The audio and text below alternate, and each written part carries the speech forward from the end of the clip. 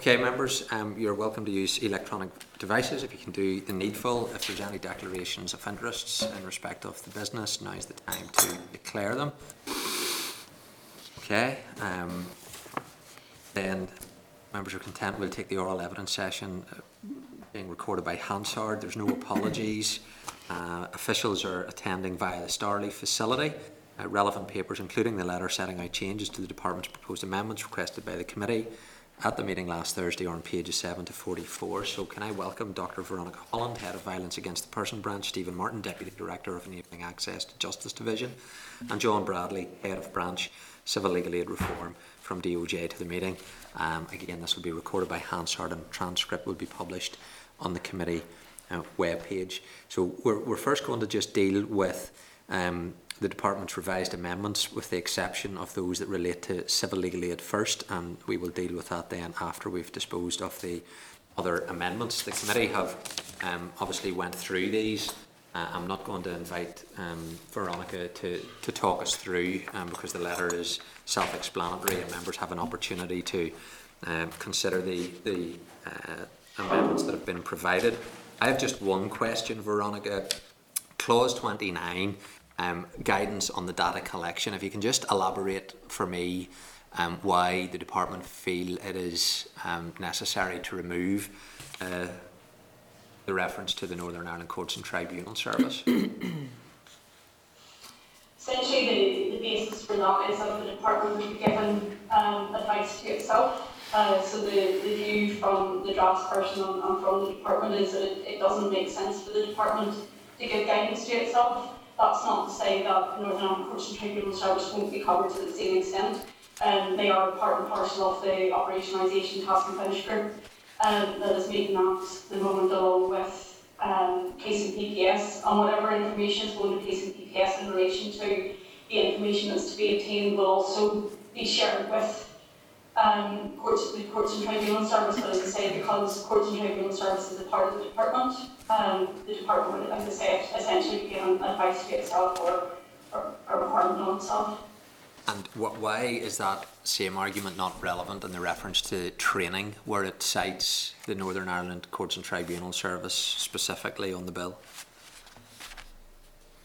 I suppose in relation to the training, there was, the committee is obviously very keen that it's made explicitly clear that there is a notice, that there is a mandatory nature in relation to that training and that it be undertaken annually. If you don't have that reflected in the legislation, the concern from the committee's perspective would be that wouldn't be covered. Okay. Does it do so that? Is in relation to a duty as opposed to a more general aspect. Okay. I'll bring in any other members then in terms of these amendments. Linda? Just, I suppose, to clarify, it's not even a question, Veronica, but just to clarify the issue that was raised on Thursday around the DAPOs and DAPNs and the age at which those become relevant or applicable. And we had talked about whether it should be 18 or 16. So obviously based on the letter that has come from Nicky and the Department's own letter, and the fact that this is the case in other jurisdictions that it's 18, and that, I suppose, focus on other interventions other than giving young people a criminal record, I would certainly be supportive of keeping it at 18, and I think that's the right approach by the Department. So just to clarify that. There's also a concern in speaking with colleagues in some of the other jurisdictions, and I suppose would probably also be a concern in some of the voluntary sector bodies, is that if it is 16 plus, you're potentially putting 16 and 17, you're making them homeless and putting them out of their homes. So I suppose some of the concerns relate to the fact that breach of the orders would criminalise them and bring them within the remit of the criminal justice system, and also that the impact that would have on them more generally. I appreciate, obviously, there is still the issue of the abusive behaviour, and that needs to be looked at. As we indicated, some of these things will be dealt with through youth justice input and work with individuals in that situation, as well as the potential for either non-molestation orders or application orders to be brought forward. Yeah, and I think we've been very clear as a committee that this is not just a justice approach, that education has to be a crucial element of it. So that would hopefully address some of the issues around young people and the healthy relationship stuff. So thank you for that, Veronica. Thank you, Chair. Okay, thanks, Linda. Rachel? Thank you, Chair. Thank you, Veronica. I just want to clarify with regard to the regulations on DAPOs and DAPNs, or by other name. Who is paying for these orders, notices? Is that in these regulations, or is that to come after? It wouldn't be covered in the regulations in terms of payment for them. That's something that we want to be considering in terms of kind of the monies that would be available to police for this in terms of bringing these forward.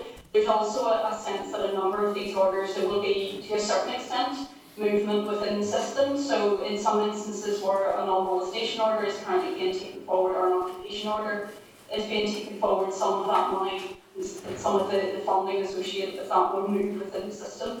If that makes sense, it's something to be, that will have to be looked at in more detail, but not something that needs to be provided for in the regulations. Okay, thank you. And just one more point on that. Is that going to form part of the consultation that's being launched by the department? In terms of the funding, there's a section in that the consultation paper about the public and financial impact on which we're seeking views. Okay, thank you. Any other members in this group of amendments? Sorry, Linda? It's just a tiny point. It's an acknowledgement, and just to commend the department and the education department for adding in the issue of preschools that Sinead Bradley had raised at Thursday's meeting. I think that was a good piece of work, and to get that done so quick.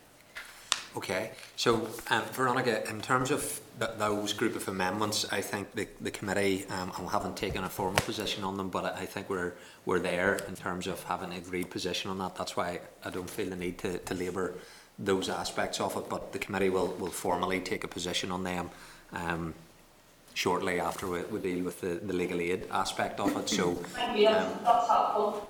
I appreciate the department having listened last week and I think has reflected the will of the committee in terms of those discussions, and we can make progress on that basis, so thank you for that. So if you're happy, Veronica, we'll move on to the legal aid aspect now.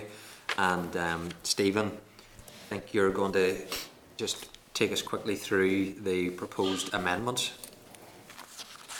Chair, I think John's actually been working with the draftsman, so I'm going to ask John to lead the committee through that.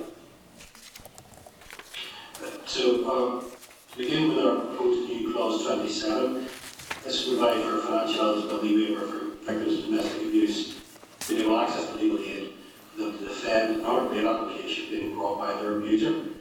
It would replace the clause 27 currently in the bill, and differs from the existing clause 27 in a number of important ways. The committee will recall the department has expressed concern that the current provision could give rise to an increase in litigation, to the complication of litigation by an increase in the number of allegations of domestic abuse arising in such circumstances, and by, in particular, by the misuse of the waiver by abusers to perpetuate their abuse further through the courts. These concerns arise principally out of two features of the current clause 27: the lack of an evidentiary test the director can apply to identify a victim, and the ability to use the waiver to bring proceedings as well as to defend them. And so the replacement clause 27 addresses both of those issues by limiting the circumstances of the waiver to defending applications brought by their abuser, and by adding provision for guidance under the Legal Aid in Corners Courts Act would identify the evidence that would enable the director to be satisfied that the person was in fact victim of abuse as intended. The replacement clause 27 also would limit the application of the waiver to representation lower, rather than currently as provided for advice and assistance and representation generally. This is because, on the one hand, advice and assistance is not generally required in circumstances where someone is seeking to defend an application that's been made to the court will move immediately into representation lower, and because we believe that representation circumstances can better be provided for in respect of representation higher through existing powers that the department has to protect people in those circumstances. Did I also describe clause 27A, or do you want to do them separately? No, feel free to go on to 27A. So 27A is a clause model of the department's previous amendment A26, which is to provide for a report on the legislation and other steps that might be taken to further protect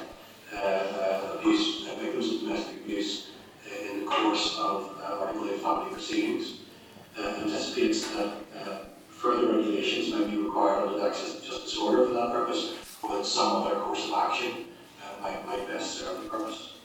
It provides a timetable for that report and defines its purpose as either reducing, including in specific circumstances, to nil the financial costs incurred by a client in these circumstances, and also preventing, so far as reasonably possible, the undue use of the court system to bring proceedings in an abusive manner against a qualifying person.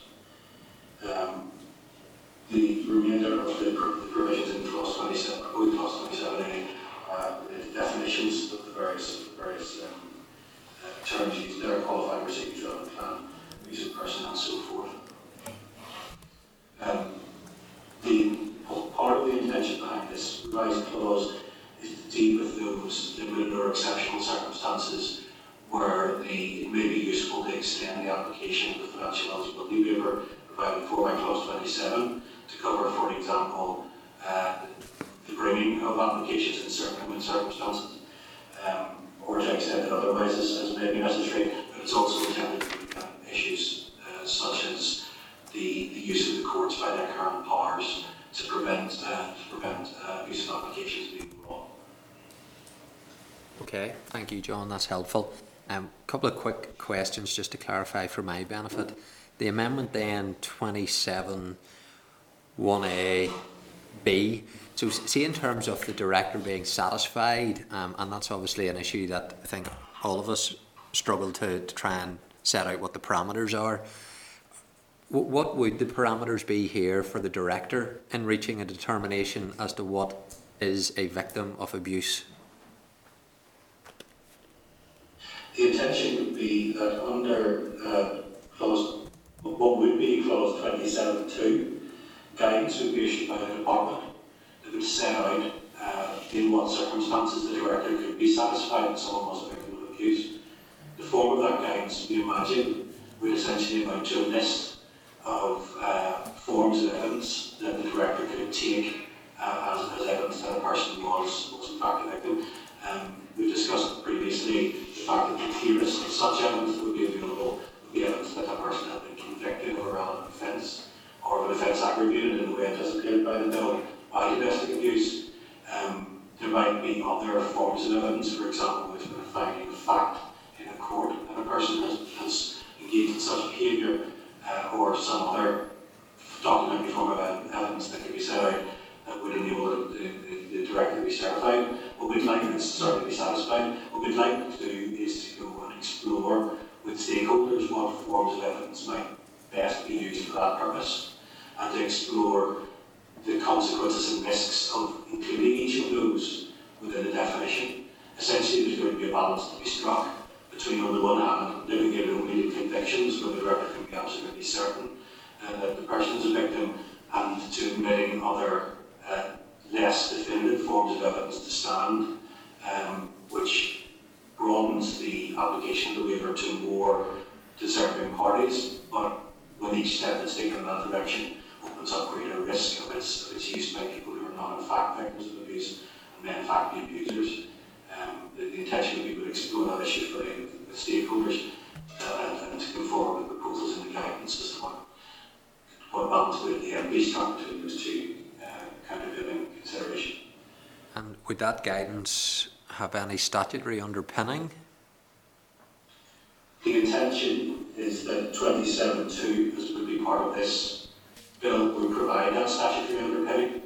So our concern at present is that the department could, of course, issue guidance to the director, but without making express provision in the bill that anticipates that guidance coming forward.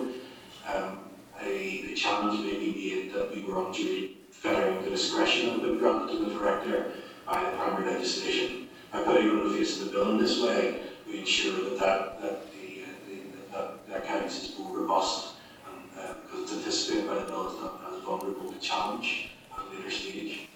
And would it come through the Assembly in any way via regulation for that list? The intention would be, the intention would be to consult on the guidance and would therefore come before the committee for consideration as part of that process.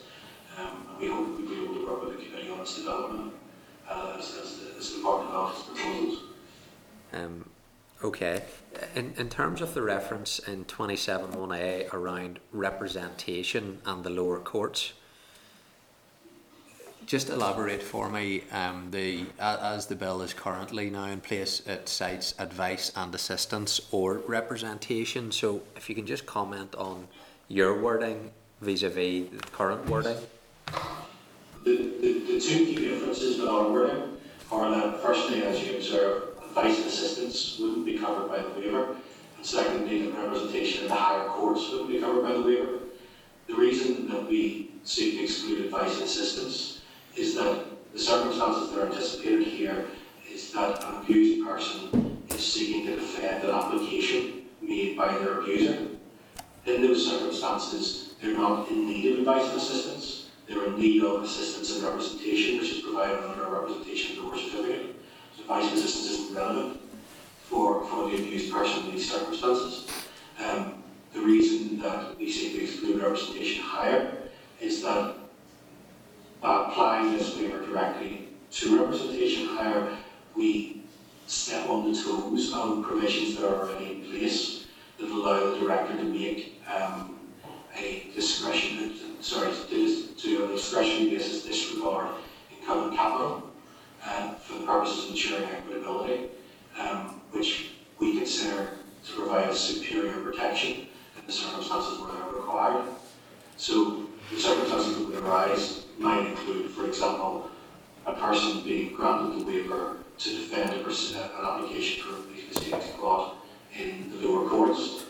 Those proceedings then transferred into a higher court, and then the director would then be in a position to use his discretion to ensure that a person who had the protection of the waiver in the lower courts was not less favourably treated when moving into the different statutory realm of representation higher, who managed to ensure their protection was maintained. So we would essentially like to make use of the existing protections rather than seek to add in the very limited circumstances where representation higher would be needed. Okay, so the wording you provided, representation, that includes, for my benefit, an action is being taken against a client, the respondent, to go to their solicitor and to get assistance right from the start of proceedings, yes, including then once you're in the family court.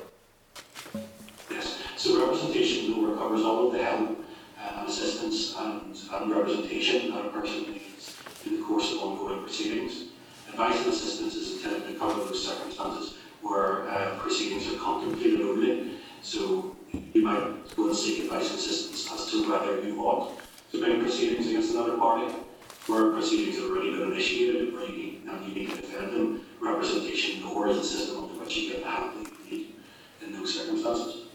Okay. For completeness, let me just pick up on the other amendment. In terms of the report that would set out the department's proposals, and it makes clear that that would be by way of regulations under the Access to Justice Order. Again, in terms of the oversight of that, would that be by way of an affirmative or a negative resolution of the Assembly for those proposals? It's, Chair, those regulations are by negative resolution, but the report has to be made for the Assembly. So you get two bites of the cherry, essentially. You get the report, and then any subsequent regulations would be laid before you. So you would have two bites of the cherry. And it's solely confined to the Article 8 aspect in terms of that amendment that you would be reporting on, so it wouldn't be on wider aspects of legal aid in respect of other offences under domestic abuse. We haven't been able to identify the circumstances in which it might be necessary to go wider at present. I think if we start the policy work and look at the support that might be necessary for victims in these circumstances, and that suggests that in fact support is needed in other areas, I would expect that the report might comment on that to let the committee have the benefit of the evidence that we have to that effect. But what's contemplated directly is looking at proceedings involving children and proceedings involving victims of domestic abuse and seeing what forms of support are necessary in those circumstances. Okay, and is it intended then that that would replace Amendment 27, or sorry, yes, the new clause 27, that once you get to the point that you're laying down this report, that would supersede? That's one potential recommendation the report might make. I wouldn't necessarily take the view that that would be automatic. I mean, among the things that report will want to look at will be the operation of Clause 27 in practice. So one of the things that we're currently seeking to establish within the Department and the Legal Services Agency is the arrangements that will be necessary to monitor and evaluate the operation of this clause to determine whether it's helping the people we hope it will, and what the cost implications are, to look at some of the potential unintended effects of it, so that we will write the report with the benefit of evidence about what the effect of Clause 27 has been. And a key thing will be not to prejudge what that evidence might tell us. It may tell us that Clause 27 has been successful. It might tell us that it's been successful to a limited extent and that we can build on it. It might tell us that it's having negative impacts and needs to be modified or replaced, as the case may be. But the report is intended to give us time to gather the evidence about what the best course of action is, and then to do that. And as Stephen says, whichever proposals the report recommends and whichever legislation the report recommends will come back to the Committee of the Assembly for their proper consideration in due course.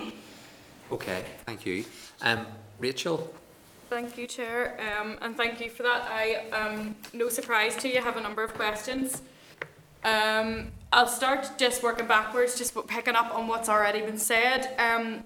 In terms of the proposals here with regard to only the lower courts, and it would be only representation, stated that would also include advice and assistance. Are you stating that your amendment, as it stands, the proposal includes advice and assistance and representation at rep lower, including pre-proceedings? Okay, just to be clear about this, advice and assistance and representation lower are two of the three civil legal aid regimes that exist in the legislation.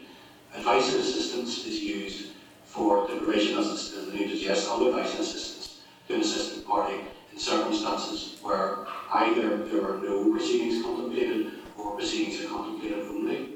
It ceases to apply in circumstances where proceedings have been initiated.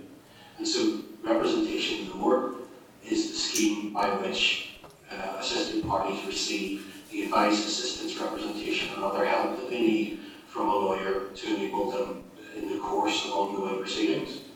Because what we contemplate here is that the legal will apply in circumstances where a person is seeking to defend an application that's been made against them. It will apply only in circumstances where such an application has been made, and therefore the relevant scheme is the representation lower scheme. It doesn't limit the form of assistance or help or representation that the person will get to representation only. It just demarcates that the scheme on the rest of the assistance will be there at the moment. Oh, okay, so that's not my understanding from speaking with members of the legal profession in the last 24 hours, what this amendment would, the principles of the amendment would seek to do. So just to clarify, if I'm going to a solicitor for child contact, and I appreciate that with regard to the representation of the lower courts, this is all predicated on somebody defending.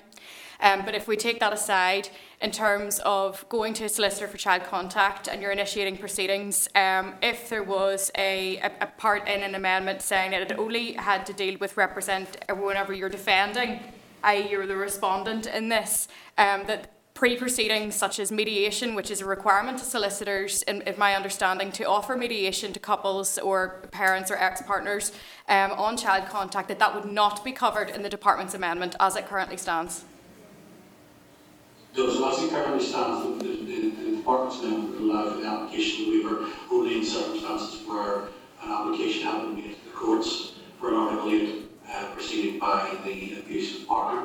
It wouldn't apply to provision of advice and assistance for other purposes. Okay, so would you see that being a bit of an unnecessary barrier to a lot of people who would be seeking advice and assistance, given that they would have to front the costs of that, but then the waiver may or may not step in if there was proceedings taken against them only? The important thing to remember is advice and assistance is £88. It doesn't cover mediation, so not quite sure if the mediation part, because there is currently no legally aided pre-court mediation scheme. It's something that we're looking at in terms of our areas mentioned separating parents action plan, but there's no current legally aided pre-proceedings mediation, and advice and assistance is £88. So it covers a very narrow set of circumstances, as Phil indicated. The kinds of issues that if proceedings are being taken against you will be covered by the referee certificate. And part of the purpose of having 27A as an additional amendment is that we can look beyond the immediate purpose of clause 27, which is to assist in these circumstances where an application is being brought against an assisted party. We can look and see what other additional forms of support might be useful.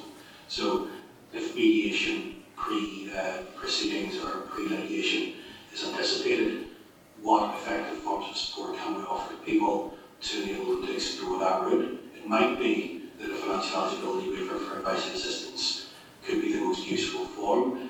It may well be that some other form of help is more helpful in those circumstances.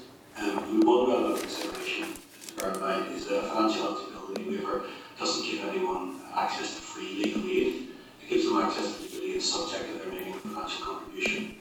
And circumstances where a person is above the financial eligibility threshold and therefore in need of a waiver, their contribution can be very significant, especially in the context of advice and assistance, where in the first instance the costs are limited to £88 for the application to MSA. So we would say, in the course of looking at this report that is intended to be brought forward under what would be clause 27A, this is an issue that can be explored there to ensure that we're offering the best form of protection in those circumstances. And with respect, I would make that argument for its inclusion at this stage, for the best possible support for victims at the earliest possible stage. I would be making the same argument. In terms of the regulation only applying to an applicant for the lower courts, you've limited it to lower courts and have briefly explained that. But in terms of cases where there is implacable hostility between A and B, for example, it's my understanding that these cases would be referred by the rep lower to the rep higher by way of the family care centre or indeed straight to the high courts. So would the department's amendment mean that the waiver no longer applies in that case? That's correct. So when the case was transferred from the Family Proceedings Centre to the FC, to the Family Care Centre or to the High Court, the waiver would no longer apply. A separate scheme to be under the terms of the representation hire scheme. So there are two potential circumstances that arise there. One is where a person has a waiver for the lower courts and they move on moving the representation hire scheme, which is a different financial eligibility test. They may find themselves in a position of being financially eligible and no longer need a waiver. Okay. In the alternative, they may transfer up to the higher court and find that they're still outside the financial eligibility limits for representation higher. In those circumstances, the waiver won't apply to them. And the intention is for us to work with the MSA to explore the application of the existing discretions available to the Director under the Financial Provisions Act, which include his discretion to disregard capital or income for the purposes of determining a person's eligibility and for assessing the size of their contribution. So whilst I appreciate that it's in terms of working with LSA to explore an already existing waiver or discretionary power that is already there, can you just confirm that that has not been used? Well, it hasn't been used to date because the circumstances haven't arisen to date. The circumstances we're talking about are the transfer of a person who has had the financial eligibility waiver exercised in their favour in the lower courts, transferring to the higher courts. Necessarily that circumstance hasn't yet arisen because the financial eligibility waiver isn't currently in place. But no, to date, it is not. The discretionary power hasn't been used in respect to family cases. Okay. The task that would be in front of us is to determine the circumstances in which it would now apply in the context of the waiver being available at the lower courts. At present, in all circumstances, the the protections that are the financial eligibility test for that applies at higher court levels is generally more protective of applicants than that which applies at the lower courts. And what we'll be looking to do is to ensure that situation pertains, that the client is not less favourably treated under a higher than they would be under a lower when the financial eligibility waiver is operational. Okay. I just, in terms of the already existing waiver, because it hasn't been used, it's not, obviously it's not already there because it's not there because, or it hasn't been used because there hasn't been the need to use it with regard to eligibility. It hasn't been used, full stop. So if it hasn't been used, why hasn't it been used? Because I've had many representations made to me, and I'm sure other members have as well, of especially women being dragged through the High Courts on appeals at the cost of, say, 80 grand in debt. So if there is a way of putting a waiver out, it hasn't been used, so obviously that needs to be looked at, but I don't see that to be the detriment of then having this in place as well. But just in terms of complex cases, those involving mental health issues or other serious allegations would be referred to the higher courts again by the magistrates' courts or the lower courts. So the department's amendment doesn't mean, does that mean that those victims can't access the waiver? Just so as soon as that's been pushed up to higher, then there is no waiver for complex or those involving mental health allegations or serious allegations? Yes, for clarity, when a case transfers from the FPC to a higher court for any reason, the waiver will cease to apply. Under our proposed amendment, the waiver will cease to apply as it applies in the representation door. Again, we'll need to look at what other protections might apply in respect of grant hire and the ongoing proceedings. But the principle would be that the person is not less favourably treated when the proceedings transfer to the higher courts than they are under the existing scheme. And just to confirm that sorry, go on ahead. No, I was merely going to add, and of course, the part of the purpose of Clause 27A is to allow us to give consideration to what those protections might be, how the waiver might operate at the lower courts, and how indeed a waiver might eventually be introduced in respect of representation higher if that's the best available form of protection. The intention is not to introduce this and stop here. The intention is to introduce this and then look at what further or additional alternative protections might be in the best interests of these vulnerable people. Okay, and again, I would argue that putting it in wider, well, I'm saying wider now, the way it is written at the moment, and then can assess in a couple of years' time also stands. With regard to the publication and sort of getting guidance for the director on terms of what is the applicable information about the commission or alleged commission of an offence. Is there a time scale within the department's amendment of when that guidance would be drawn up and when it would be from? When does the department see this date starting? The guidance will need to be in place before the director is called on to make his first decision as to the application of a waiver. So when the waiver is operational and someone makes an application, we need to have the guidance in place in advance to allow the director to make that decision in a satisfactory manner. So we haven't put a firm date for that. The intention is to bring it in line with the entering into operation of the provision for the waiver. So when would that be with regard to the department's currently worded amendment? When do you envision that happening? Well, that's our first piece of work post the final stage is to start working on that guidance. So, as I said, we can't give you a firm date, but that's the first thing that we would need to do, because there's no sense in being able to work effectively without it. Yeah, I appreciate that. So in terms of if there's no firm date, there's no date to working towards, there's no date to have it in, and yet within 27A it's a 2-year reporting requirement to report on the effectiveness of 27 within 27A. So how could you assess that this waiver was working ineffectively and working for victims if there is no firm date when the guidance is in, and then 2 years after the rule is sent, that there would be an assessment done? Okay, I mean, so we've been working on the drafting of this, and the way that Clause 27.2 is crafted is that the guidance must be produced by the department. The department is required to produce this guidance, and we can't simply avoid it by not doing it. and because the waiver doesn't operate effectively without it, in circumstances where the department, when the waiver came into operation and the department had not produced guidance, the department would be immediately in default of its duty under 27.2. So the timeline, if you want one for the production of the guidance, is it must be in place when the waiver becomes operational. Yeah, and I appreciate that, but without, in terms of I'm questioning that the department must produce it, yes, it's written down here, without a date and a time that it needs to be operational by. How do you foresee a 2-year assessment period within 27A adequately assessing its effectiveness if it's not in place by the time the reporting is done?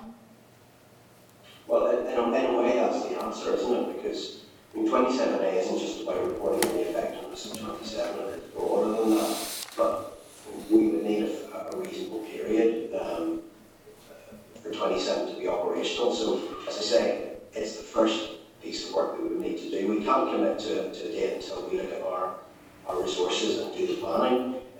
So, once we've done that, we're happy to come back to the committee on that. But we need to take a little bit of time looking at the resources we have available, reprioritising our other work, some of which is also a significant priority, and then come back to the committee. I can't give you a firm date today. But the answer to the question is the when will the guidance be available is it will be available as and from the commencement of the entry into force of the waiver. So as soon as it's operational, there will be guidance to support it. That's what the legislation requires. We can't, there's no circumstances in which this legislation permits us to have the waiver operational and not have produced the guidance. Okay, and just to clarify, when does this waiver come into operation? It comes into operation when the relevant section of the bill comes into operation. Do you have a date on that?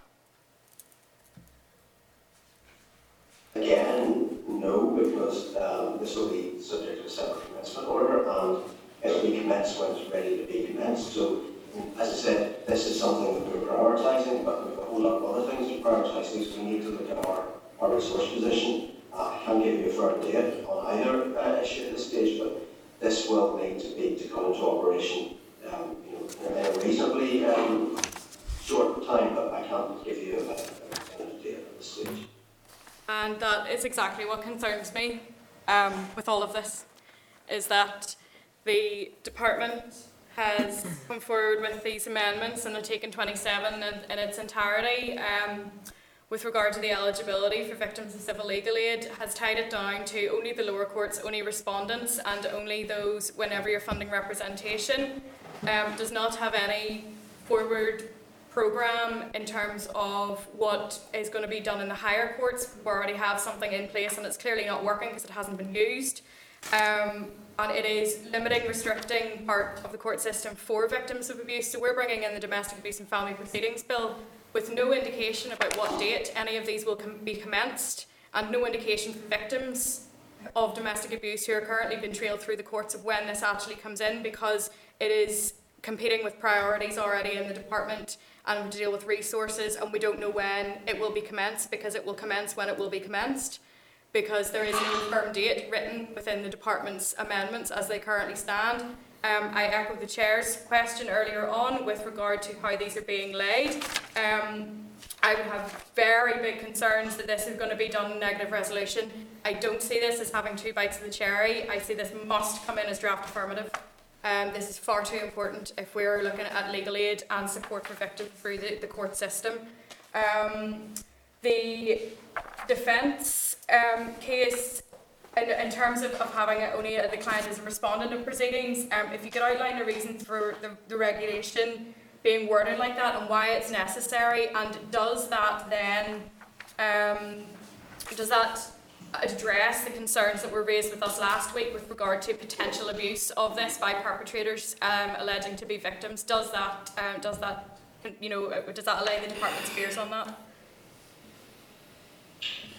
So you're right saying that the reason that it's limited to people seeking to defend an application is in response to the issue, the potential issue of the waiver being used either by people who aren't shouldn't be entitled to something, i.e. who aren't victims of abuse, or in the worst case by abusers to make use of the waiver to professionally abuse further. Yes, that's for exactly that reason. So, given our understanding of the rationale here being to prevent the perpetuation, to mitigate the effect of perpetuation of abuse through the courts by abusers, by limiting related defending applications, it answers that purpose without opening up the risk of the misuse of the provision by others. And can you clarify that addresses the department's concerns on that as it's written? Well, I think there are risks, so we outlined them in our last session, so in the interest of time, we're not going to re-rehearse those. I mean, any of these options carry risk. This is the removes some of the more significant risks, but there are risks that remain, and hence why we want to look through 27A afresh at this in a reasonable time frame. So does it address all of the risks that we identified? No. Does it address the more significant risks? Yes. Okay, thank you. But it does limits the scope if a victim wanted to take proceedings against their abuser. It only covers those victims when cases are taken against them. It's our calculation that, yes, that's exactly correct. The large way of defending to defend proceedings. It was our calculation that to allow beneficiaries of the waiver also to bring applications would entail too much additional risk relating to the misuse of the waiver, and that on balance, to mitigate that risk appropriately, it was necessary to limit the defending applications. The intention then being to use the proposed clause 27A to explore what circumstances in which that waiver could safely and reasonably be extended to the bringing of applications also, or what alternative protections might apply in those circumstances. And just to, with regard to that last point and the guidance that's under Section 2, surely there would be, within the guidance under Section 2, there would be applicable information about the Commission or alleged Commission that would weed out, to use a bad term, to weed out potential people who are abusing the system in elective proceedings. So you wouldn't actually have a time where you would have less risk of abusers using the system and pretending to be victims to get an eligibility waiver, because the guidance already exists for the Director of Legal Services to decide if that information is indeed applicable. And if we could limit this to where there's been a conviction, then absolutely we can avoid, there are clear circumstances, but our reading of what the committee wanted is there will be circumstances where there hasn't been a conviction for a variety of reasons. So the broader you go in terms of defining a victim, the more risk you bring in. So, it's a trade-off here. If we limited that guidance in terms of solely on convictions, that would be one thing. But to try and capture all of those who are victims in or who you may see as victims, that brings in additional risk. So that's the key issue there.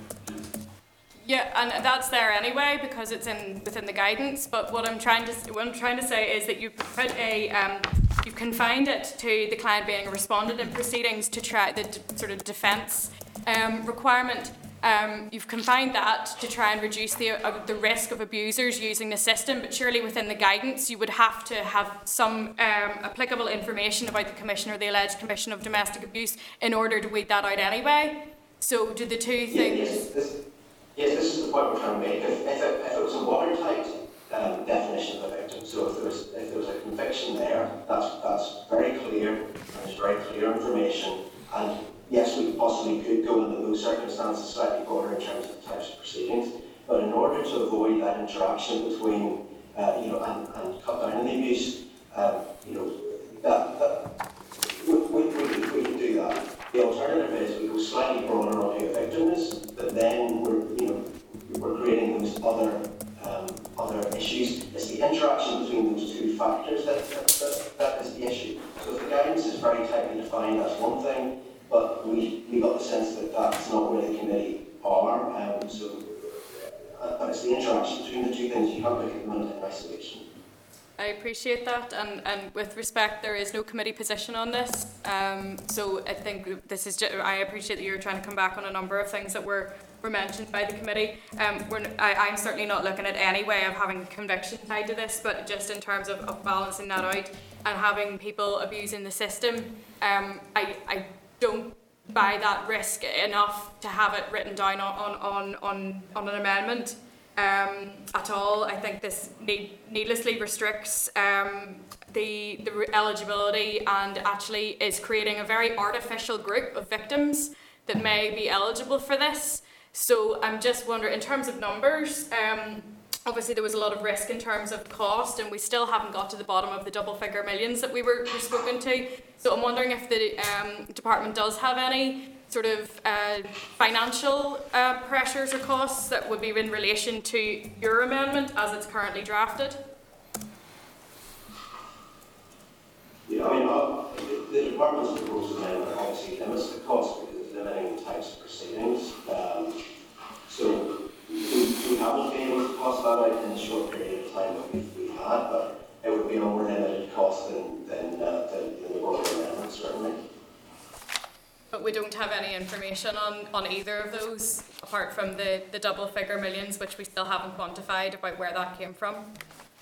Yes, during the normal policy development process, obviously we've done impact assessment, human rights impact assessments, business cases. We haven't had any time to do any of those things because this has been a matter of a couple of weeks. So that's part of what we'll be looking at in 27A, looking at those impact assessments, human rights assessments, business cases for doing other things. But in a very short period of time we've had available, we haven't been able to use those documents, obviously. Okay. Chair, my last point, and that others come in because it could take all day. I appreciate the difference between A26 and A27 and A27A, but I see this as another delaying amendment, and certainly it's not going to be working for victims of domestic abuse that are needing legal aid to deal with child contact orders. It's creating an artificial group of victims, and certainly one that will not be workable for those in the legal profession to help victims, and that is what we're here for, is to assist victims, and this does not do that without the information that we need, and we don't have guidance, we don't know what that is, and it is, as and whenever it's going to commence. We don't have a date there, so I appreciate the department coming back on this, but certainly I can't support the amendment as it's written. It's helpful in terms of timings, just one of the points that you raised.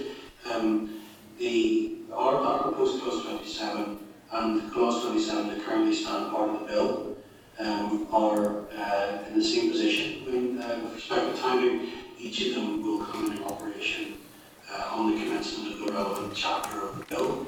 So there's no departure in terms of the proposals that we have from those that currently stand part of the bill in that regard.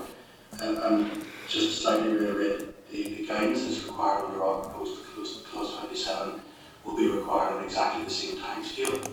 So to the extent there's any concern about potential delay, it doesn't arise of any of the proposed changes that we propose to make to clause 27.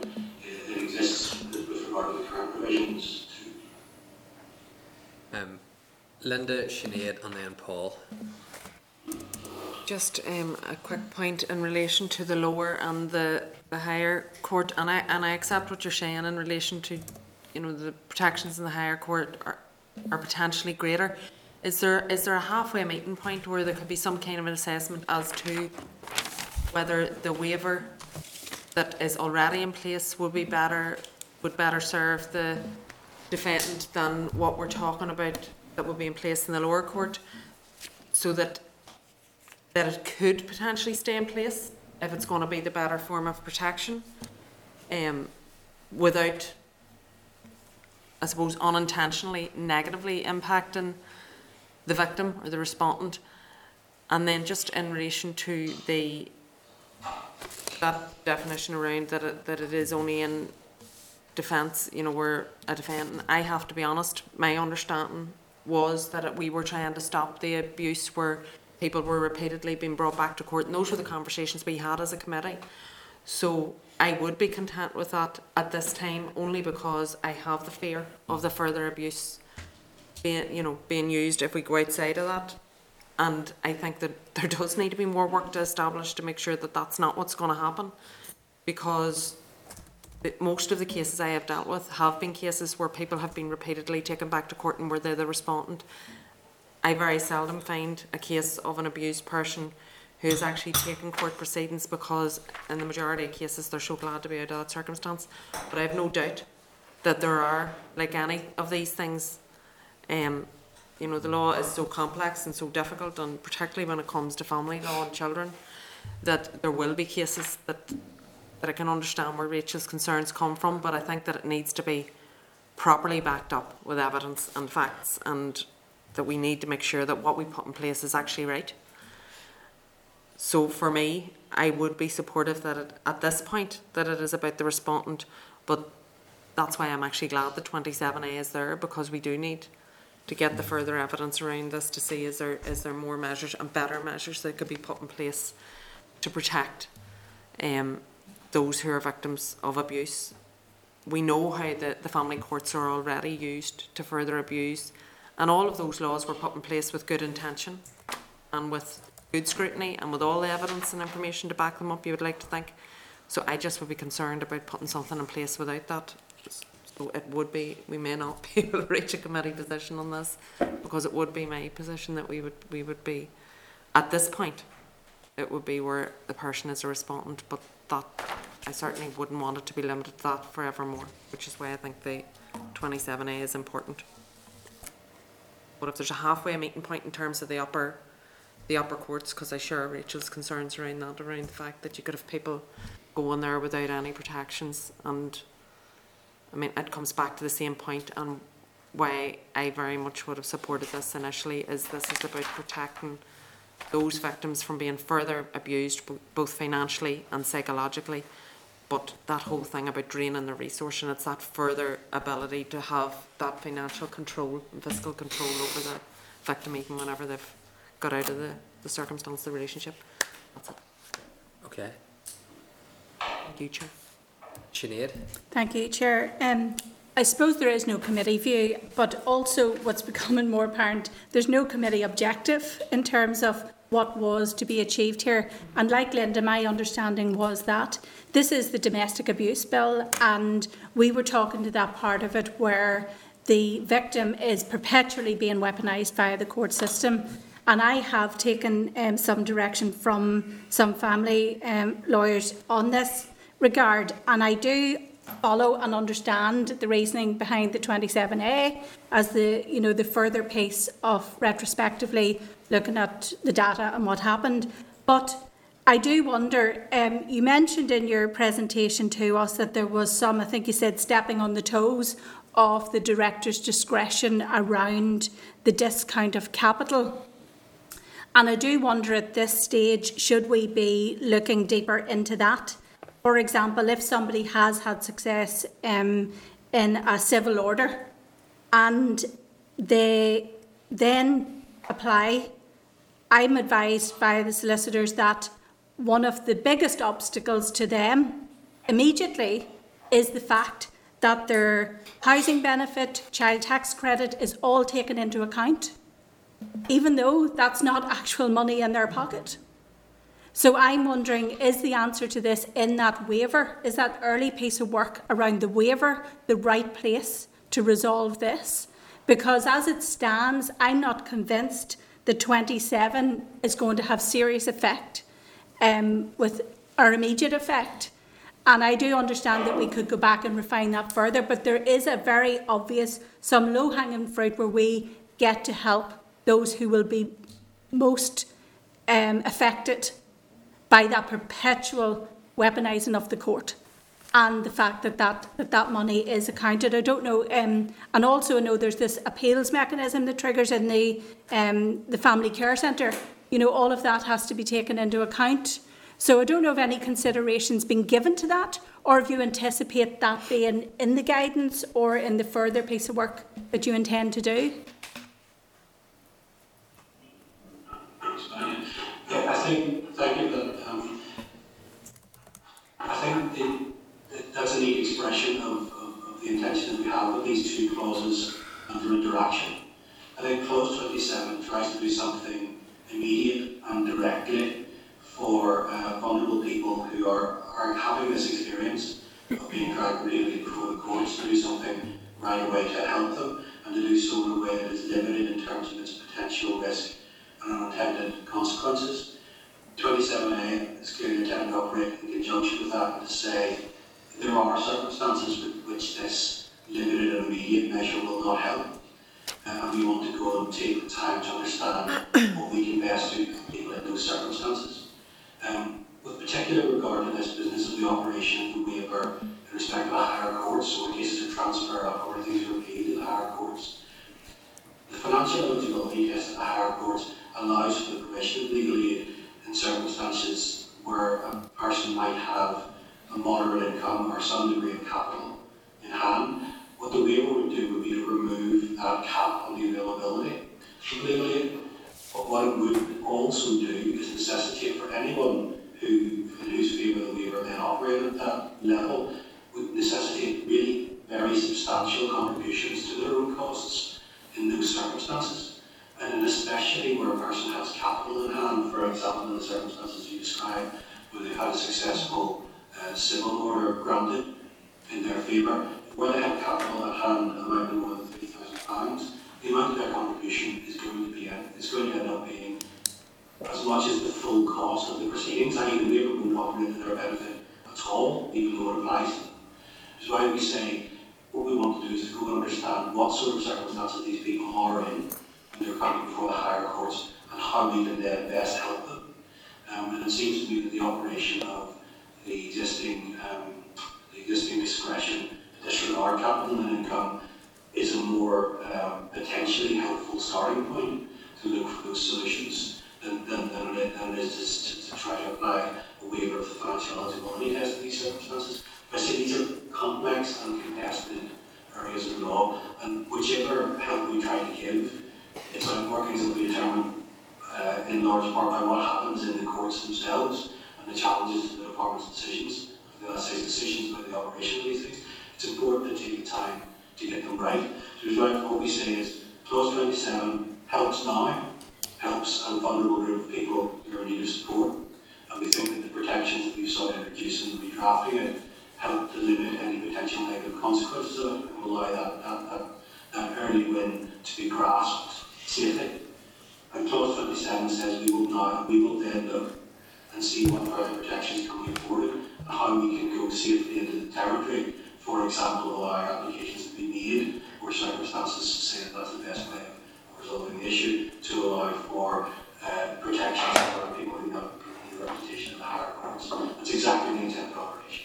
And I don't think the fact that there's a 2-year window envisaged for the presentation of a report to the committee might, prevent sensible proposals being brought forward in the light of evidence by the operation of the waiver in an earlier time scale, say, if it's very apparent that there are issues with the operation of practice, or that there are people who are without its help that we can quickly and readily do something for.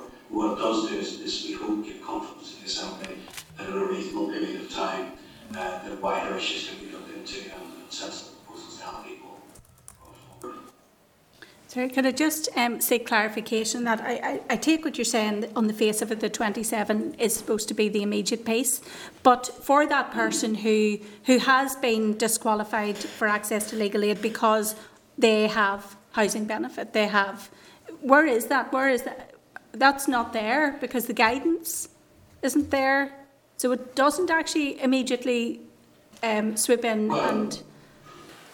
So the waiver will ensure that such a person, when it comes to representation in lower proceedings in lower courts, the waiver will enable enable that person to have access to legal aid. And as I say, the guidance is required, Section 27 requires guidance to be in place as the waiver is in place. There's no potential for delay of its operation through that mechanism. So Clause 27, when it enters into effect, will afford protection to a person who would otherwise be unavailable to access legal aid by reason of their income or their capital from whatever source it comes. So they will be protected immediately in those circumstances. What 27A asks us to do is to look at other circumstances and other protections that might be available in those circumstances, and then to go further, if we can, to help others and to help people in those different scenarios. I suppose, just to be fair in summary, Chair, I'll not take you long, I think there is a nervousness in that the intent's there, but it's not on the face of the bill. So given that reassurance when it's not actually there, and then the timeline issue comes into play, so I suppose maybe there just are serious concerns and nervousnesses about that. Thank you, Chair. Yes, thank you, Chair, and thank you very much for your presentation. Sorry I had to nip out there for question time, so please forgive me. And some of my questions may already have been asked and answered, so please give me grace on that. Can I ask on... We can see what's happening here, because obviously you guys have been very nervous about Clause 27 as it stands part of the bill, and you then want to, for all the fears and concerns that you illustrated last week, you're trying to tighten up a clause that is quite wide in latitude. So you hear today some of the members of the committee, it's not a committee position, but some of the members of the committee are still showing concerns. Do you have another clause there?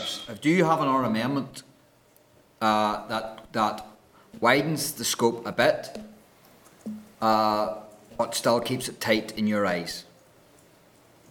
Yeah, I mean, we were very mindful last week, Chair, that the committee was not keen that we tried to change the core purpose of Clause 27 as it stands part of the bill. So it talks about a waiver. I think what we said, so what we're trying to do is qualify where that waiver applies. We're not changing it from a waiver to some kind of financial test, which may, I think, as John has hinted, there may be a different financial approach which may be more beneficial. But we're mindful that there's a waiver, a broad waiver in the bill. We're looking about removing some of the most significant risks by narrowing the application of that waiver. And Clause 27A allows us to look whether a waiver is in of itself actually the best way to approach this. And it may be, but equally it may not be. So I take on board Sinead Bradley's points that the waiver won't necessarily be beneficial to everybody, but it's what is already there in the bill. So we're trying to focus it on who we believe kind of many committee members sentiment that it should be focused on, and take away some of that risk, financial and unintended consequences. And otherwise, but ultimately a waiver might not be the best approach, which is why we have 27A. Yeah, and I'll go on to 27A in a wee second, but just to repeat my question, do you have another plan B there? Do you have another amendment that you could move if you felt that this committee did not like your Amendment 27 as it sits? Unfortunately, no, we don't. This is the amendment that we have prepared based on the discussion last week. So no, we don't have another amendment ready to move now. Okay, thank you. So can I ask then, see your 27.1.1a, I think, which you said would stand part subsection 2 then, if it was to go forward, where it talks about the client for the funding of representation at lower courts in the proceedings. But is that not in contradiction to Article 8 as it sits? Because Article 8 talks about family proceedings, meaning any proceedings under the inherent jurisdiction of the High Court in relation to children. So does that not cover everything, including High Court? Article 8 proceedings can be brought at the Family Proceedings Centre and can take place at the Family Care Centre and at the High Court. This provision wouldn't contradict that, but would limit the application to waiver. So applications for representation to defend proceedings at the Family Proceedings Centre only. The reason that applications, and through the side there, to make 2 modifications to what we plan with the current clause 27 in the bill. It would exclude advice and assistance from the application for waiver because in circumstances where proceedings are already been initiated, advice and assistance isn't necessary.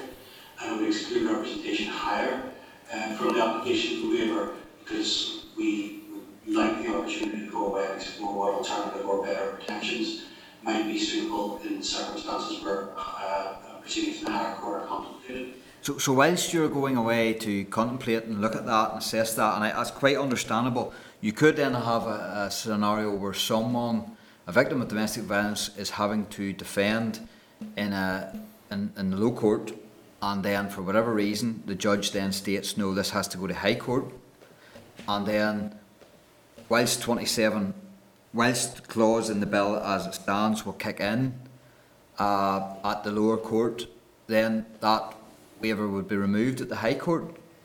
Is that correct? Is that your understanding? Yes, that is correct. Essentially, yes, the waiver would cease to apply on the transfer of the case from the lower court to the higher court, either the Family Care Centre or the higher court itself. The intention, our intention would be, assuming that the waiver ends up part of the bill, is that we would look to use existing powers that the Legal Services Agency has, or the Director has, to ensure that people aren't disadvantaged by that effect. The application of the waiver in respect of representation higher is an imperfect solution for someone seeking to defend proceedings in those courts, not least because of the size of the potential contributions that those people make at their own costs. So what we want to do is to say, is to look at circumstances where a person who benefits from the waiver in the lower courts and find their case transferring up to a higher court can be appropriately protected in those circumstances. We're not sure that the waiver does in those circumstances. But you say about existing powers in that regard, but those existing powers has never been used to protect people in the past, ever?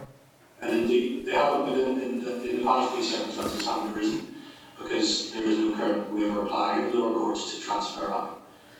This will be a new circumstance. But do you know how many numbers or what percentage of family proceedings at lower court goes to high court, and where this requirement may well be met, whereby someone doesn't qualify for legal aid? It's a very small. It's a very small number. We don't actually have that information, but it's John. Sorry, I don't have the information. There's nothing exciting. There's an appreciable fraction of these cases that are transferred up to higher courts, either for by reason of complexity or implacable hostility between parties. So it's not an irrelevant question, or we just suggest it is. It's just that in that minority of cases that transfer from the FPC upwards to a higher court, we want the opportunity to look at what better protection might serve in those circumstances. As I say, there are powers there that can be used in those circumstances, and they haven't yet been exercised because they haven't yet had a case in which the waiver has, a case involving a waiver has moved up. But as I would say, just to reiterate this point, because I think it's important in respect of the application of waiver in the higher courts, a waiver for the financial eligibility test doesn't give you free legal aid. No. You should be paid the contribution. Yes. And the size of that contribution when you're in representation higher can be really very significant indeed. And in those sort of circumstances, we feel there may be something better we can do for these people than to replicate the waiver. Without much to go and look at that. Okay, and I get the reason why you have now proposed two amendments, 27 and 27A, and you have listened to the committee meeting last week, whereby a number of us had said we like the idea of a report within 2 years. But then can I ask the question, why are we still limiting it to Article 8? Now, are you telling me that there's nothing else in legislation that needs to be covered with regards to domestic violence setting and indeed children, other than Article 8 of the Children's Northern Ireland Order 1995? So Article 8 of the Children Order covers proceedings involving disputes between people with parental responsibility about the arrangements for the residence and contact about children.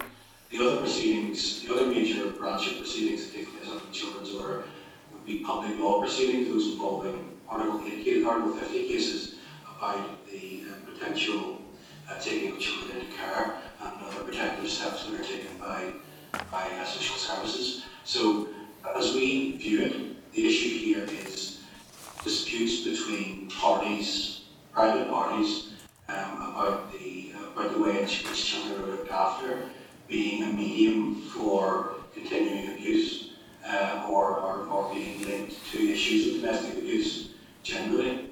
And so the clause 27A, as it's drafted, essentially tasks the Department with going off and looking at the conjoined issues of domestic abuse and proceedings about private law children's order proceedings, and to come forward with recommendations to ensure that abused parties are appropriately represented in the circumstances. Yeah. So Article 8 covers contact orders, residence orders, prohibited steps orders, specific issue orders. Yes. Are you telling me there's nothing else, order or otherwise, that goes through court with a conflict between two private people, children involved, that shouldn't be looked at in your report within the 2-year period? No, I mean, as John said, there will be some of these cases, because of the acrimony, will lead to public law proceedings. Yes. Article 50, but that's between the state and the parents. It's not between the parents. So, in terms of issues between the parents, as far as we're aware, these are the only types of proceedings. Now, it doesn't mean that this doesn't preclude that if something else comes out during discussions, we can't look at it. But in terms of what we have a statutory obligation to look at, it's part of the proceedings, but as I said, it doesn't preclude looking at other things, but we're not aware of anything else. Okay, so I am mindful of trying to keep it within scope and limit, and that's why I concentrate only on the Children's Northern Ireland Order 1995. But are you saying to me that Article 5, 6 and 7 around parental responsibility is nothing to do with the two parents? Article 4, child welfare? I think all of these types of proceedings are linked. I think we've highlighted Article 8 in particular because it's what the current Clause 27 of the bill does. It's what our new Clause 27 of the bill in response to that would do, and it is the main focus for these disputes. But to be clear, if we're looking at Article 8 proceedings involving families in which there are allegations of domestic abuse, we would inevitably also be looking at linked proceedings involving children in the courts and the experience of those. So it's not so much that there's no other relevant court proceedings we might want to consider. It's that that Article 8 is our focus. Yeah, but you're actually Yeah, but you're actually in 27A. You're qualifying the proceedings to Article 8 alone, and only Article 8. And I simply ask the question why, because even Article 13, the change of a child's name or removal from jurisdiction, Article 15, orders for financial aspect to children, Article 16, family assistance orders. You have a whole range of articles within the Children Northern Ireland Order 1995. So I'm asking the question, should we be removing the Article 8 order in subsection 4 with regards to qualifying proceedings and add and insert the Children Northern Ireland Order 1995 in its entirety? I mean, I think that would not be an unreasonable. I mean, I think we could look at that fairly quickly. I don't think that's unreasonable. I think 95% of the effort is going to be focused on Article 8 because that's where the cases are. Yeah. But I take your point. We might inadvertently be precluding some other issues. So I think I'm sorry. Now I think you allow it and don't decide. Why did the Children Order in its entirety would also draw in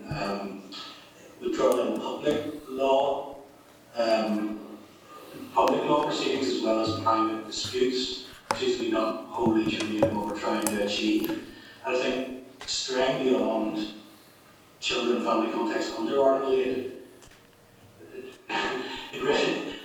I'm concerned with what else it might then draw in and risk us doing in the areas which we haven't yet actually considered, or that indeed the Assembly hasn't envisaged might be part of this process. But you're only reporting You're not acting. No, So what would be wrong? What would be wrong with assessing and reporting on the whole Children's Northern Ireland Order 1995? And you can report to say that it would be a bad idea to include Article 15, 16, 5, 7 and 8, or sorry, 5, 7 and 6 within the scope of the waiver. Yeah, I think subject to our discussion with the draft and the Minister, I think that's something that we can look at. I think in terms of effort, we would be focusing our effort on Article 8 because that's where the bulk of proceedings are. Around family law. But take your point. So if there's a way that we can craft it without making it so broad that it's unachievable, then we're happy to look at that. So we'll take that away. I wouldn't want to give you an answer now because we need to have a few discussions first. I understand. I thank you very much for that. Thank you. We're going to have to adjourn with Justice question time, so we're going to suspend and then we'll reconvene once the Justice question session is over, because we need to complete this piece of work. So folks, if you can be available in 45 minutes time, we'll start again at 3, just after 3:30.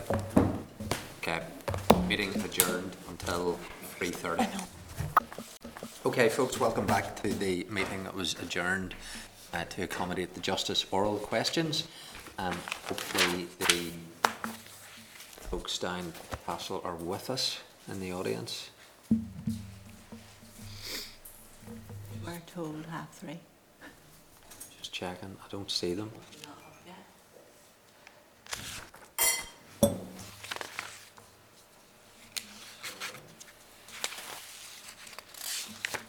Listen. Okay, I'm just checking to see then if folks are there.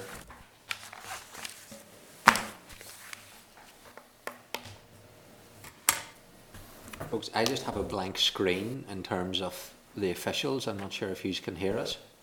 Case for class comments.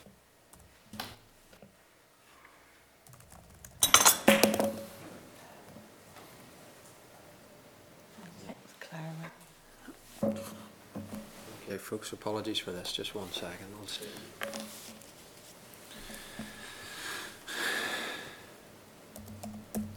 Oh, they were coming back, Chair, did they? Okay, that's perfect because they're not showing up on our screen at the minute. Okay, thanks. Okay, thanks, bye. They're going to ask them to log off and re-log on again. Okay.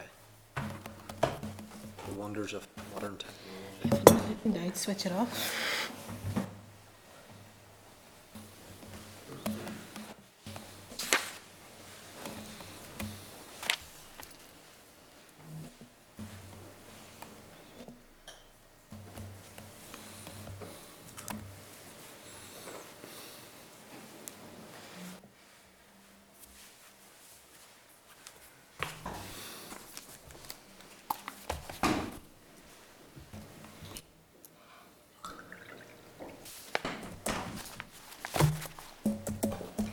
See if the officials are able to come back into shot now.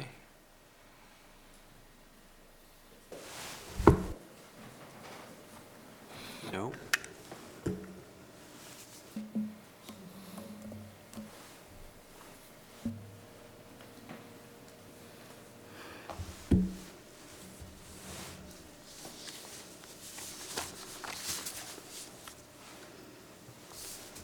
Sorry folks, just give us 1 second, but we are broadcasting live, just for the benefit of members.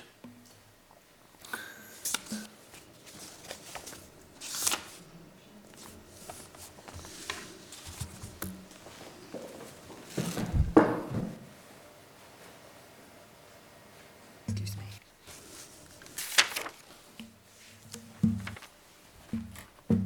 See while they're waiting.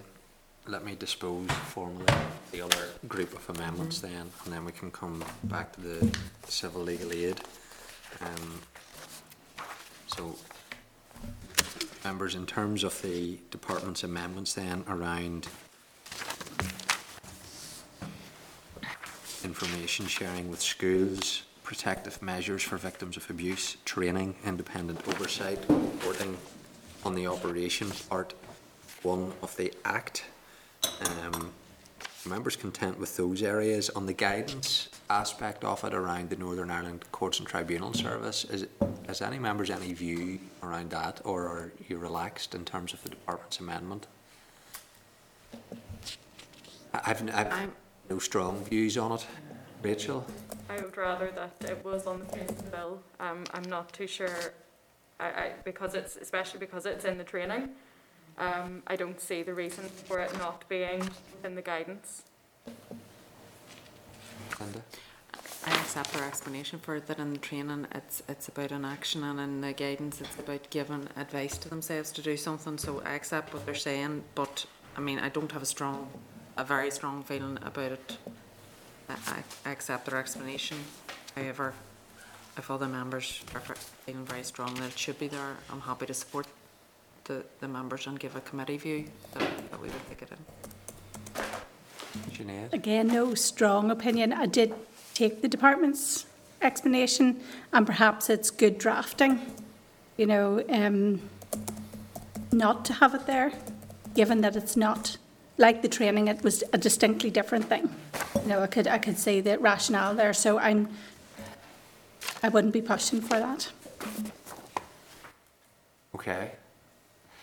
Well, I'm accepting of the department's position around this one, given the explanation that they have given in respect of it, but I appreciate, Rachel, the point that you're making to it. So, for members content, then we'll accept the department's amendment, have it noted. Rachel, your preference was to keep it on, but we'll proceed on that basis. Okay. Then there was the amendment to clause 38, and that was in respect of the bringing clause 31 into operation the day after royal assent. That would enable the appointment process for independent oversight to be established ahead of the offence coming into operation. Again, to me that was a positive amendment brought forward, and members content that the committee would support that. And also then the long title and the short title of the bill in terms of those changes. Yes. Okay, so that only leaves the civil legal aid. So let's check to see if officials are able to join us again through the broadcasting facility. So I'm not sure if officials can hear us because the screen is again blank at our end. They're able to think rather than ours. Right, okay, well, okay. Chair, it's the department again. Yes, we can see and hear you now, if you can hear us, yes? Great, thank you. Okay. Apologies for the issues getting in. No, you're okay. One of those things. Just a couple of questions that I wanted to tease out. Is the mediation a requirement before court action is taken? No, Chair, not in Northern Ireland. It isn't. It is in some other jurisdictions, and that's one of the things that we're looking at as part of our private family law action plan, which the committee got a written briefing on a number of weeks ago. But mediation wouldn't be appropriate anyway in cases of domestic violence. So short answer is no, it's not currently practiced in Northern Ireland, and it wouldn't be appropriate in cases of domestic violence anyway.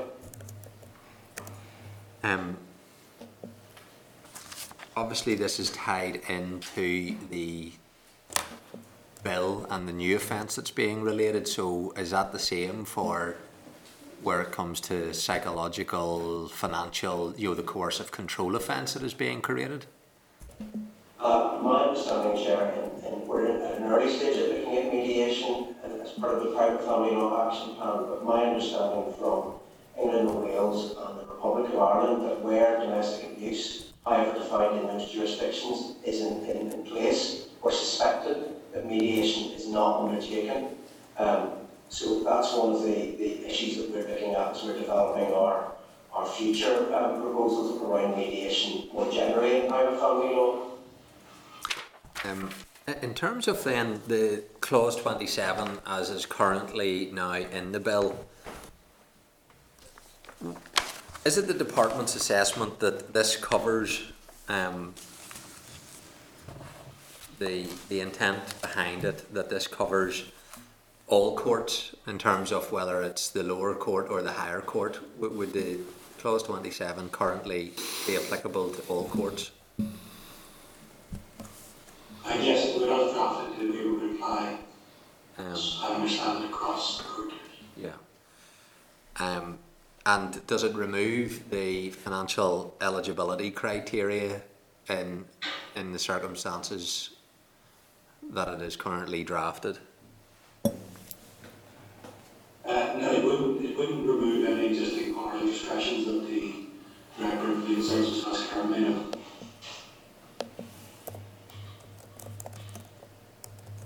So, in terms of the financial eligibility, can you just elaborate on me then? It doesn't remove the Director's discretion in these areas? No, his discretion can still be in place. The issue that would arise would simply be that there would be two separate schemes of protection available to address the same issue, and those two might end up competing with one another, and it would require assessments to be made by applicants as to which scheme of relief to apply for, and at that time, and it would require then an assessment by the LSA as to which scheme ought to apply in which circumstances. I think what we'd like to do is to remove the protection that the current 27 would afford in these circumstances and to replace it with a scheme of protection that's been designed to best meet the needs of vulnerable people in these circumstances. As you said, I think our suspicion or our strong view would be that the waiver is probably not the best way to try to help these people, and we'd like the opportunity to explore what better form of help might be available, probably focused to some extent on that discretion currently available to the Director. Okay. Is there any other queries members have then, or from the officials around this? Can I just ask finally, in terms of the commencement of these powers, whether it's the currently clause 27 as in the bill, or if it was clause 27 by way of your amendment, when would you normally commence these? If you were to put on a commencement date for it, when would you normally seek to have that coming into effect?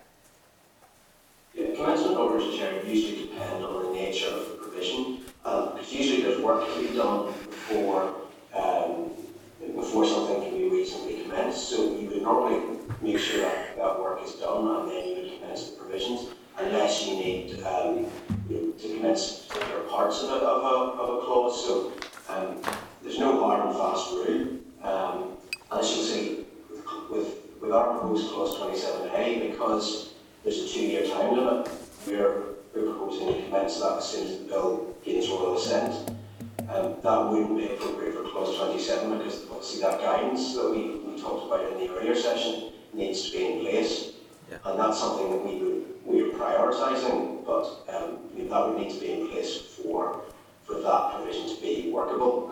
Otherwise, we're into all the kinds of issues that we described during the last session last week. And maybe Veronica can just guide me on this one. When do chapters 1 and 2 of the bill become operational?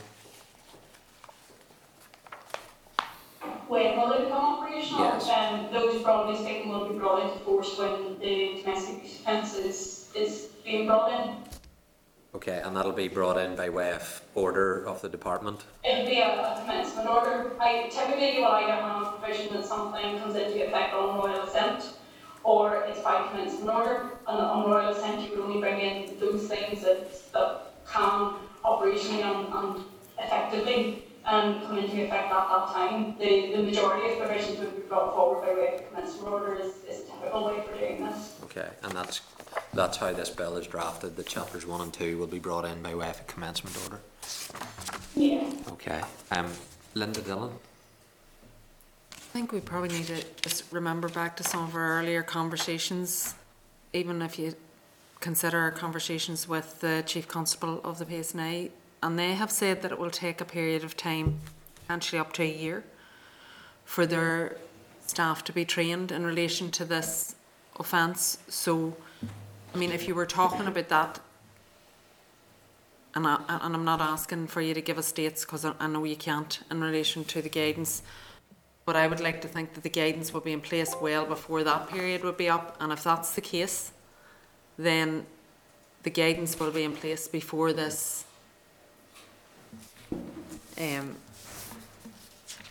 will be used against anybody, in terms of the PSNI actually using this legislation whenever they are making a case against a perpetrator. Would that be fair to say? The intention is that clause 27, like the rest of chapters 1 and 2, will come into force on the appointed day of the commencement order alongside the domestic abuse offence itself. So it'll all come operative simultaneously. I mean, it makes little sense to bring clause 27 into operation in advance of the creation of the domestic abuse offence, because there will then be no domestic abuse offence to which to tie it, if you know what I mean.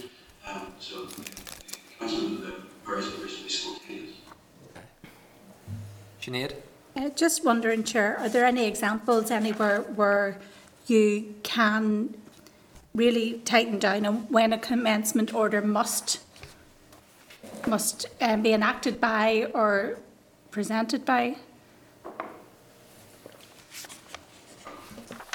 In terms of, ordinarily, as John said, there would be a sequence for things, because there will be some, the bill is interrelated, or most bills are interrelated, and there are particular bits that can only really be effective once other bits are commenced. So usually commencement orders, unless, as Monica said, there are particular reasons to commence something on royal assent, usually it's via commencement order, and usually there aren't other mechanisms for specifying particular times, so it would be unusual practice, unless there's a very, very specific reason, as we had proposed for Article 27A, because it sets the clock ticking in terms of 2 years would tick from the date of royal assent, so there's a good reason to commence that immediately, because otherwise we're giving ourselves undue extra time, we are controlling the timetable rather than the legislation. Okay. Any other points of clarity members need? If not, then we'll need to, as a committee, try and consider this in a little bit more detail. But at this stage, can I thank the officials for providing us with all of that information? It's been very helpful, so thank you. Thank you. Thank you. All right, thank you. Okay, members, we will ask the bill clerk to come and join us and go into closed session and then back into public session just to finalise proceedings. Okay, members. Just to complete our work on the further consideration stage amendments, in respect to clause 27 that is currently in the bill following the consideration stage, and also in respect to the Department's proposed amendment at further consideration stage to a new clause 27, that the committee would put forward an amendment to both of them in respect of commencement being associated with and tied into the commencement order that would give operational effect to chapters 1 and 2 of the bill. So in terms of members in respect of this, members opposed is Linda, Emma and Gemma. To the clause as it is on the face of the bill. And those in favour of that commencement being applied to clause 27 of the bill are Sinead, Doug, myself, Paul and Rachel. And then in respect to the proposed amendment by the Department to clause 27, all members present are in favour of a commencement being associated with chapters 1 and 2 coming into operational effect via a commencement order. Okay, so members are agreed with the committee position in respect of that. Okay, members, can I thank you for your time and patience in trying to work through this particular issue, and the further consideration stage debate will take place in due course. Thank you, members. And